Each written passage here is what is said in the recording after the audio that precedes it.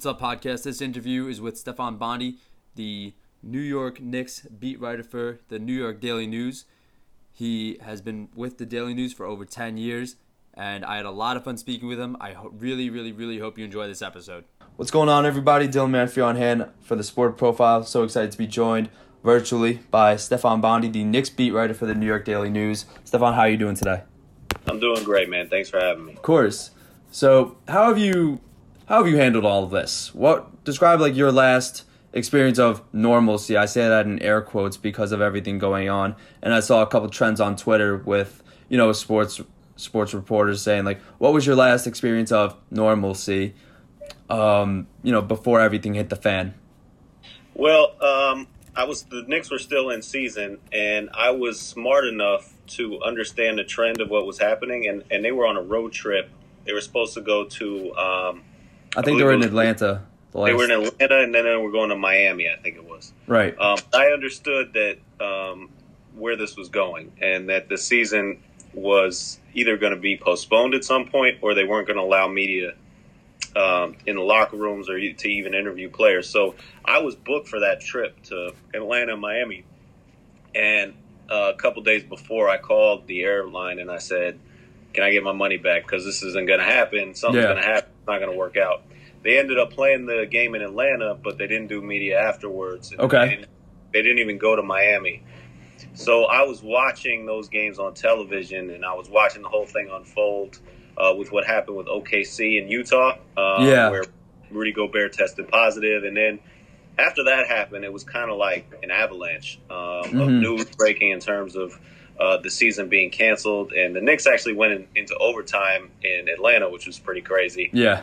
After the season was basically going to be postponed, the next few days were just what's going to happen, how long is this going to last, and that was really the last that it felt like normal basketball season was happening. Actually, before that, I was covering a game in Washington. So I was part of that, the first part of that trip. I drove down to Washington, D.C., and they began doing social distancing interviews with the players. Really? So we showed up into Washington. The Knicks were shooting around in Georgetown University at the practice facility. We showed up there, and we had to sit 6 feet away from the players we interviewed. We interviewed Frank Ntilikina, Julius Randle, and Mike Miller, the coach. Yeah. And they set up a makeshift press conference where really they put the interview subjects in a chair, and then they put about 5 or 6 chairs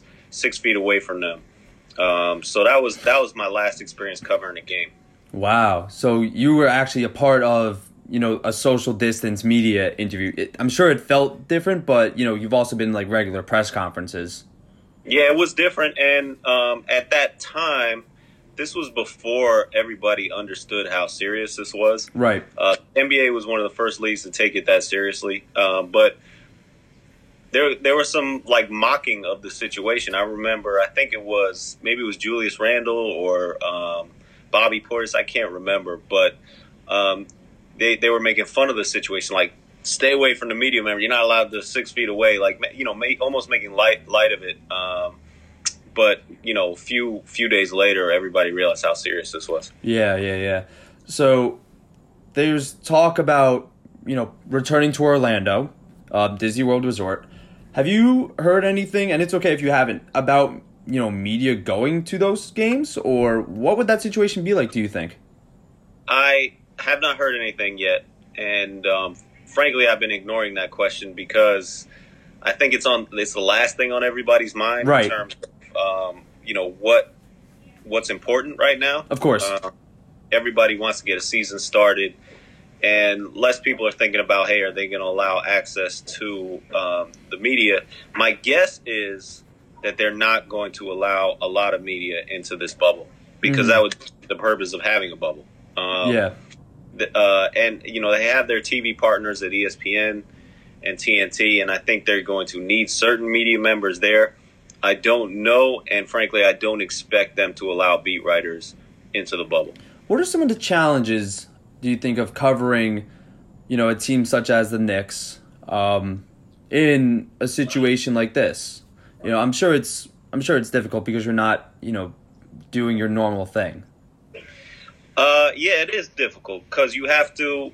When it started, it was hard to come up with story ideas because there's not much going on. But Right. I'm used to this. The Knicks are usually done with their season by March. By February. Like at that point, the game stopped to matter. So you have to think of creative ways to come up with stories because not many people care about the actual results of the game anymore. Mm-hmm. And that extends to the summer.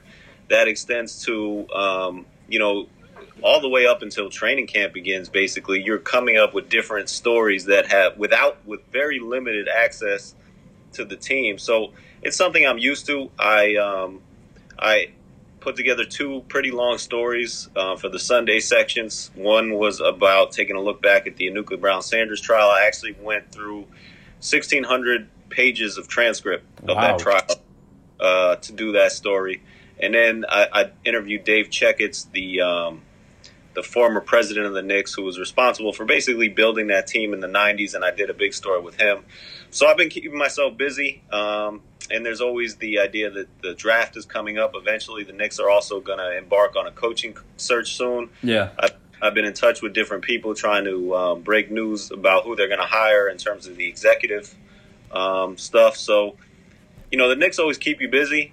And this is not that new to me. I'm kind of used to this situation. Right. Have you ever experienced writer's block? Have I experienced writer's block? Yes, I have, but you can't, as a writer on deadline, and this dynamic is kind of changing in the business. I'm a newspaper writer, and we have different deadlines. It's not just the one deadline that you have to fulfill to make the final print. There's different editions. So right. I need to have a story in. Let's say I'm covering a game, right? I need to have a story in before the game starts. I need to have a story in as soon as the game ends, like as soon as the buzzer happens. Basically, that's called the story. And then I got to have another story right after the game is, like right after the locker room access is over, about 30 minutes after locker room access is over. So I'm used to just pumping stuff out. You can't really have writer's block in that situation. So you got to adjust your mind frame to those different deadlines. So I don't really have that much of a problem with writer's block at this point. Yeah. Let me ask you this though: have you ever missed a deadline? Never. Have you ever come very, very close? Probably. See, the funny thing is there's always this give and take with editors and writers where they tell you to get a story in by a certain time, but really the deadline is probably 30 minutes after that, like the real hard deadline. Yeah. So they tell you the earlier deadline because they want it in as early as possible. Of course. I don't know how close I came to actually missing that final drop-dead deadline. But as far as I remember, and I've been working at the Daily News for 10 years, and I previously worked at different newspapers for 10 years before that, I have not missed the deadline. I'm sure you're very... I'm very proud. Yeah, you're very proud of that. What has been, I guess, your best experience as, a reporter in your time, covering the Knicks or in your overall career? I probably had the most fun covering the Nets. I covered the Nets while they were still in Jersey, actually. Their last 2 years in New Jersey, and then their first 3 years in Brooklyn. And it was a different dynamic then. When you cover the Knicks, there's more of a confrontational attitude between the team and the media. They're looking for the least amount of access as possible for us, and it's not really conducive to you writing the best stories you can possibly write. When I was covering the Nets, the access was a lot better. We got to build relationships with a lot of people. We got to get to know the players a lot better. We got to know the coaches and the executives a lot better, more on a personal level. And that lends itself to good stories. I thought I wrote some really good stories covering the Nets over those years. And it was also a learning experience for me. And it's more fun when you first start off somewhere. And those were my first years covering a professional team, were the Brooklyn Nets and the New Jersey Nets. So it was a lot more fun. Not a lot more fun, but it was fun, and I felt like I did some good work covering those guys. Has that been like, or let me rephrase that. Like when you were first starting out, those interactions, do you think that helped you feel more confident of yourself going forward in your career, that you had those positive interactions early on? Yeah, and you learn through the years. You learn how to interact with people that you're covering. You learn to build relationships with people, and a lot of it is trial and error. You learn what not to do, what to do, and it's really hard to explain how the right way to build relationships and interview people. It's almost like a case by case basis, and you learn as you go. The best method of learning is experience, and that's really what all I can say is that you can go to all Harvard journalism school or Columbia journalism, but it does not replace the experience you get working at an actual paper or an actual beat or a website or whatever it is. That is the best experience you can get. Did you always know, in your mind, in your heart, that you wanted to be a newspaper writer or a reporter? No, not always. Now, I'm a little unique in that my father was a writer, so I grew up in that environment. Really? My mother as well. She's a journalist. My father was a sports writer, so wow. I grew up in the situation, but it wasn't like I always wanted to become a writer or a sports writer. Sure. I didn't really know it till I was a sophomore or junior in college. Really? Mm-hmm. A lot of people are, say they got their start earlier in I guess college or even high school to some extent. Do you think that did you ever feel like that maybe set you back a little bit or not so much? No, because by the time I decided that I wanted to do it, the first thing I did was get a job at the school newspaper. I went to the University of Maryland. Mm-hmm. And like I said, I grew up in the environment, so I kind of had a good idea how it worked. And I didn't want to be a journalist, but I was always into writing. Right. I've always written. I took all kinds of creative writing classes in college and in high school, so it wasn't that difficult of a transition for me. I didn't feel like I was left behind. Mm-hmm. Now, is there a sport that you like to cover, the most? Is it basketball? Because I know you've done some, other stuff in your career, like, you've done football, some baseball here and there. But what do you like covering the most?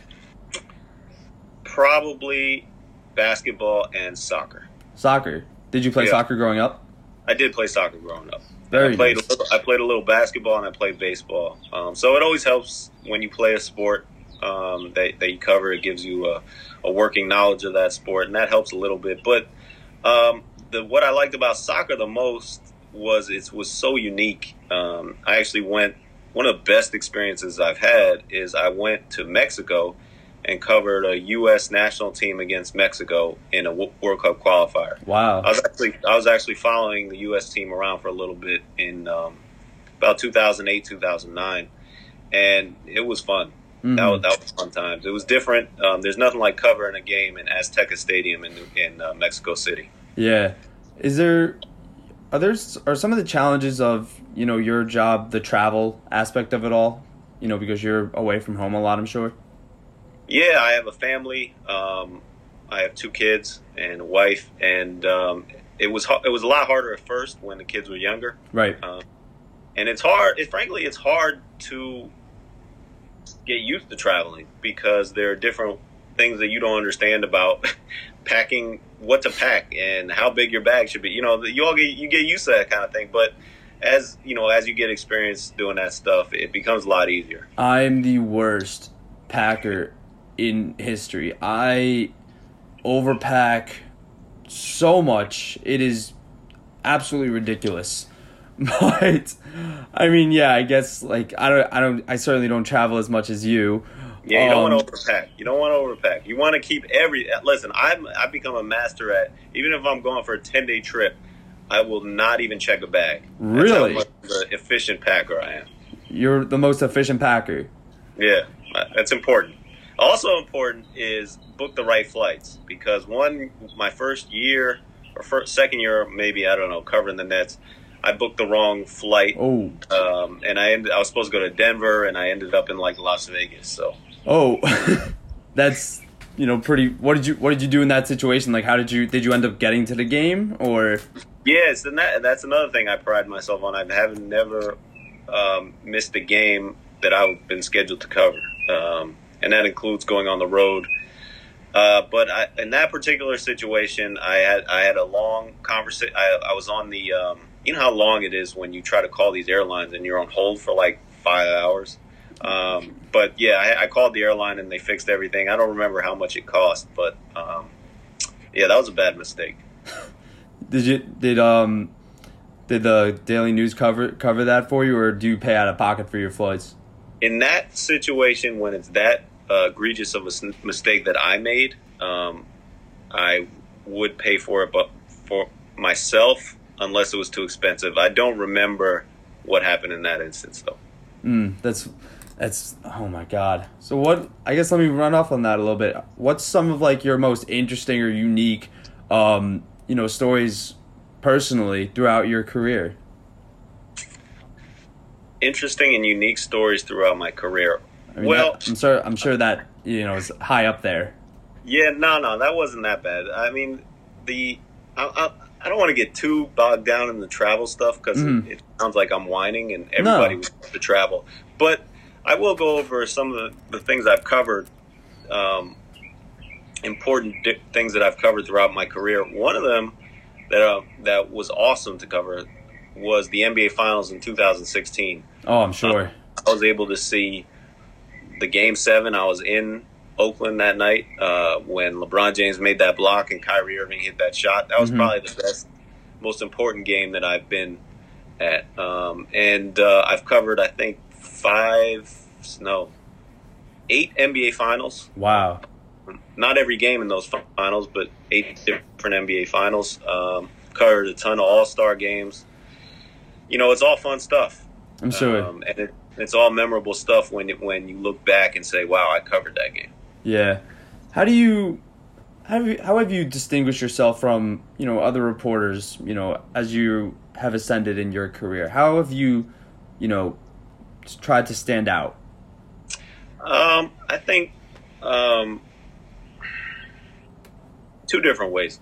One is, from the beginning, I've enjoyed writing magazine-length features. And early in my career, I wrote a story. Early in my career at the Daily News, I wrote a story about the Drazen. So Drazen Petrovic, the former Net who died in a car crash. I believe so. Yeah. So he was he was a superstar back then. I think Michael Jordan said he was the best international player ever played. But he was in a car crash in the early 90s while he was playing for the New Jersey Nets, and he died. And this was a big story back then. And I looked it up. I was covering the Nets at the time, and I looked it up just to see, maybe there's another angle here that hasn't been reported. And I saw that in the write-up of what happened at the crash, there's the woman who was driving, who was Drazen Petrovic's girlfriend. Everybody knew about her, but there was another passenger in this car. Really? And nobody knew about. And it had her wrong name, it had her wrong age, yet I was still able at that time to track her down. And she was living in Turkey at the time, and I interviewed her and I told her story that was pretty sad and depressing. She ended up having to go to the hospital because of the accident. She was really beat up. She lost some of her memory, but she told me her story, and that story kind of blew up, and they turned it into like a mini documentary about her. Wow.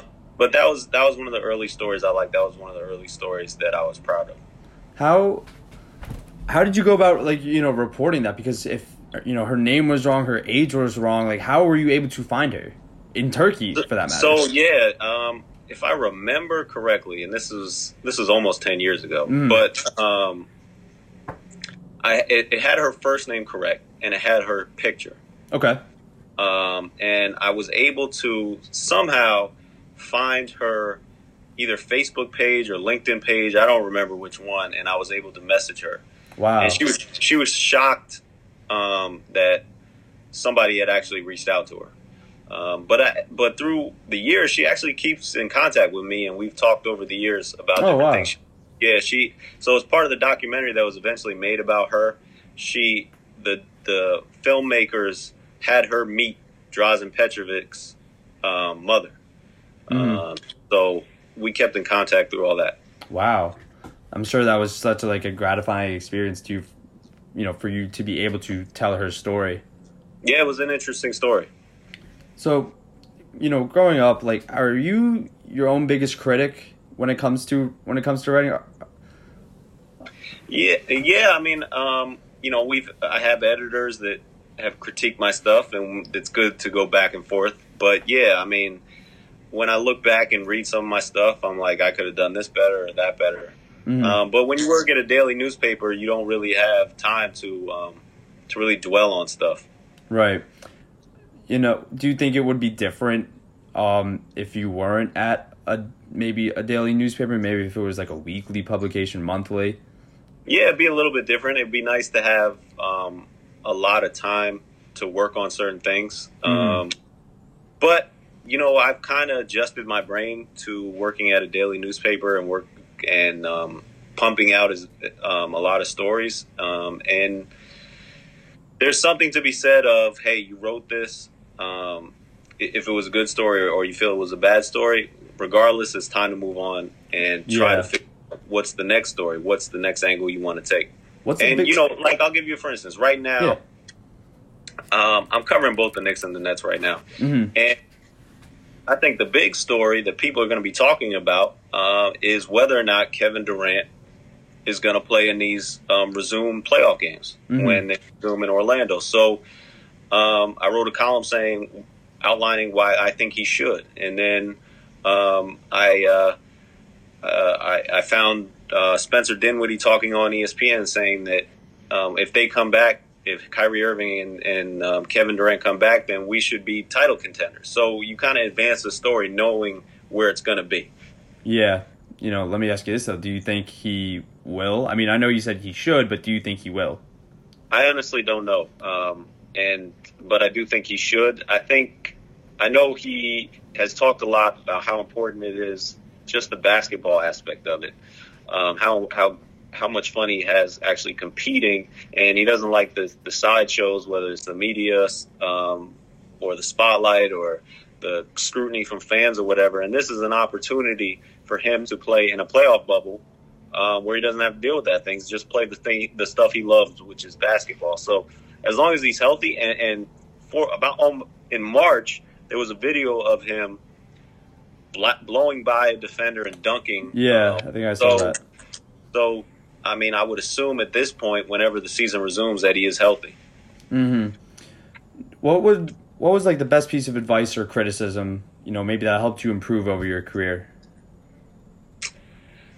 There's been so many. My father was obviously a big influence. Sure. The person who covered the Knicks before me, Frank Isola, helped me out a lot. Mm-hmm. But I think it's to take the don't get bogged down in the minutia stuff. People, when you cover a team, especially in basketball, it's so star driven, to concentrate on the stars, because people care about that. People want to read about the stars. So I can't really pinpoint one exact piece of advice, but I don't know where to go with that one. Sorry. No, don't worry about it. How have you, gauge your growth?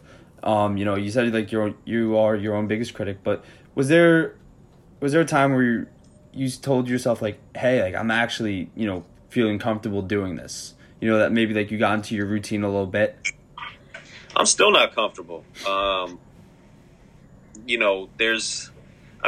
routine stuff I got comfortable with pretty quick. Now, remember, I didn't start covering the NBA or the Nets until I was 30 years old. I had already worked as covering high school sports at the New Jersey Herald in Sussex County for a few years, and covered a minor league baseball team at the New Jersey Herald for a few years. And then I went to the Bergen Record, where I covered soccer and more high school sports. So I was very comfortable already when I started covering the NBA in terms of the writing daily stories, coming up with features, stuff like that.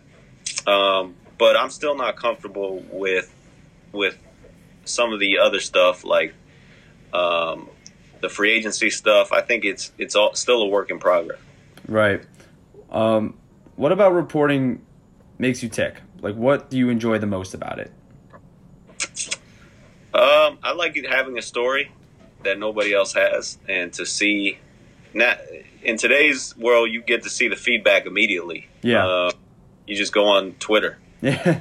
And people will tell you. I mean, just the other day, it's amazing how a story can blow up. Yeah. But just the other day, I had that the Nets have been talking internally about acquiring Bradley Beal. Mm-hmm. And I got that on good authority, and I wrote the story. And, now it's and since there's not many sports going on, it became part of every talk show on ESPN, that story. So it's cool to see stuff like that. I also like to see, when I write these features that I was telling you about before, the feedback from the actual people that I write about. That's pretty cool. Yeah. How did you go about reporting that, that Bradley Beal thing? I can't tell you. But I got something that I got the information, and then I wrote the story. Yeah. No, I would never ask to reveal a source or anything, but I guess that leads me into, another question. Were you nervous to, I guess, approach your first source? What's the best way to build up a network of sources so you are able to get stories such as that one? Some of it takes time, quite frankly, to build up relationships with people, and a lot of it is just being present. We talked about earlier, I guess before you started recording, about how important it is to be present, right? Yeah. To actually be with the team that you cover, to build those kind of relationships, to go to these basketball games, and before the games, you walk the court floor and talk to different executives or agents that might be at the game that day, and to build up relationships like that. That's certainly one way to do it. Another way to do it, and a lot of writers do it, and it's ethically, I don't know, but if an agent wants, hey, my client is doing this charity event. Mm-hmm. You write about it, and then all of a sudden the agent owes you a favor. So there are different ways to go about this, and you can choose what you want to do. Yeah, I understand where I think you can run into a couple problems in that sort of situation, ethically speaking. One question I had was, what were your thoughts on The Last Dance? Because I saw you were doing a few pieces on that. You reported a story of leaked audio that Jordan didn't want to, play on the Dream Team, if Isaiah Thomas was there. What were your thoughts? So just what were your thoughts on The Last Dance, and what were your thoughts writing that story?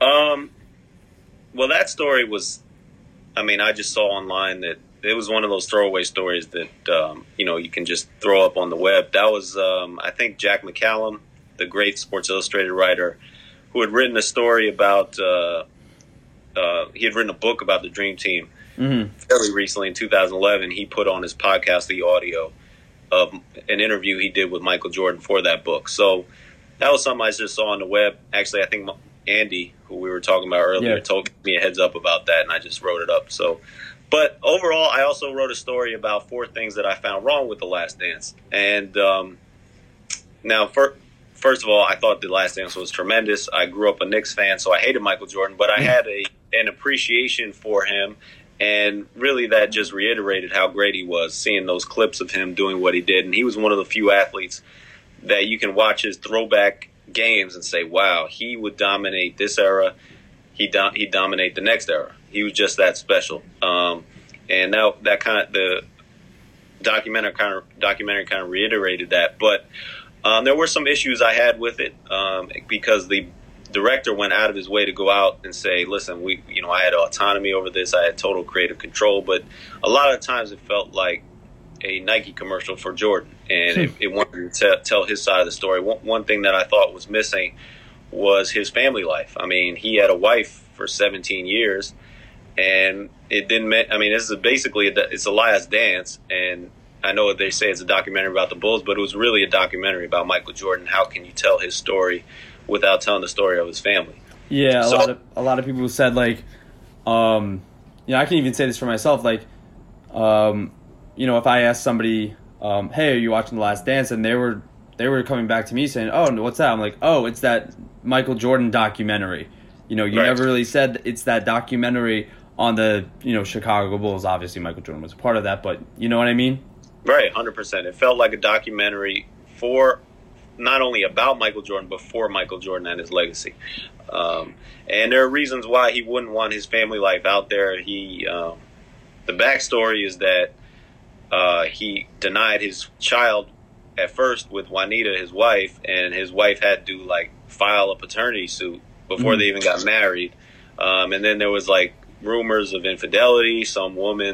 He paid some woman $250,000 of hush money so that she wouldn't reveal their affair, and none of that even was broached in the documentary. So that was one of the problems I had with it. The other problem was the pizza story was ridiculous, and obviously the stuff about Isaiah, he wasn't being fully truthful because now they have him on audio saying something else. Mm-hmm. You think he actually was having the flu? You don't think it was pizza?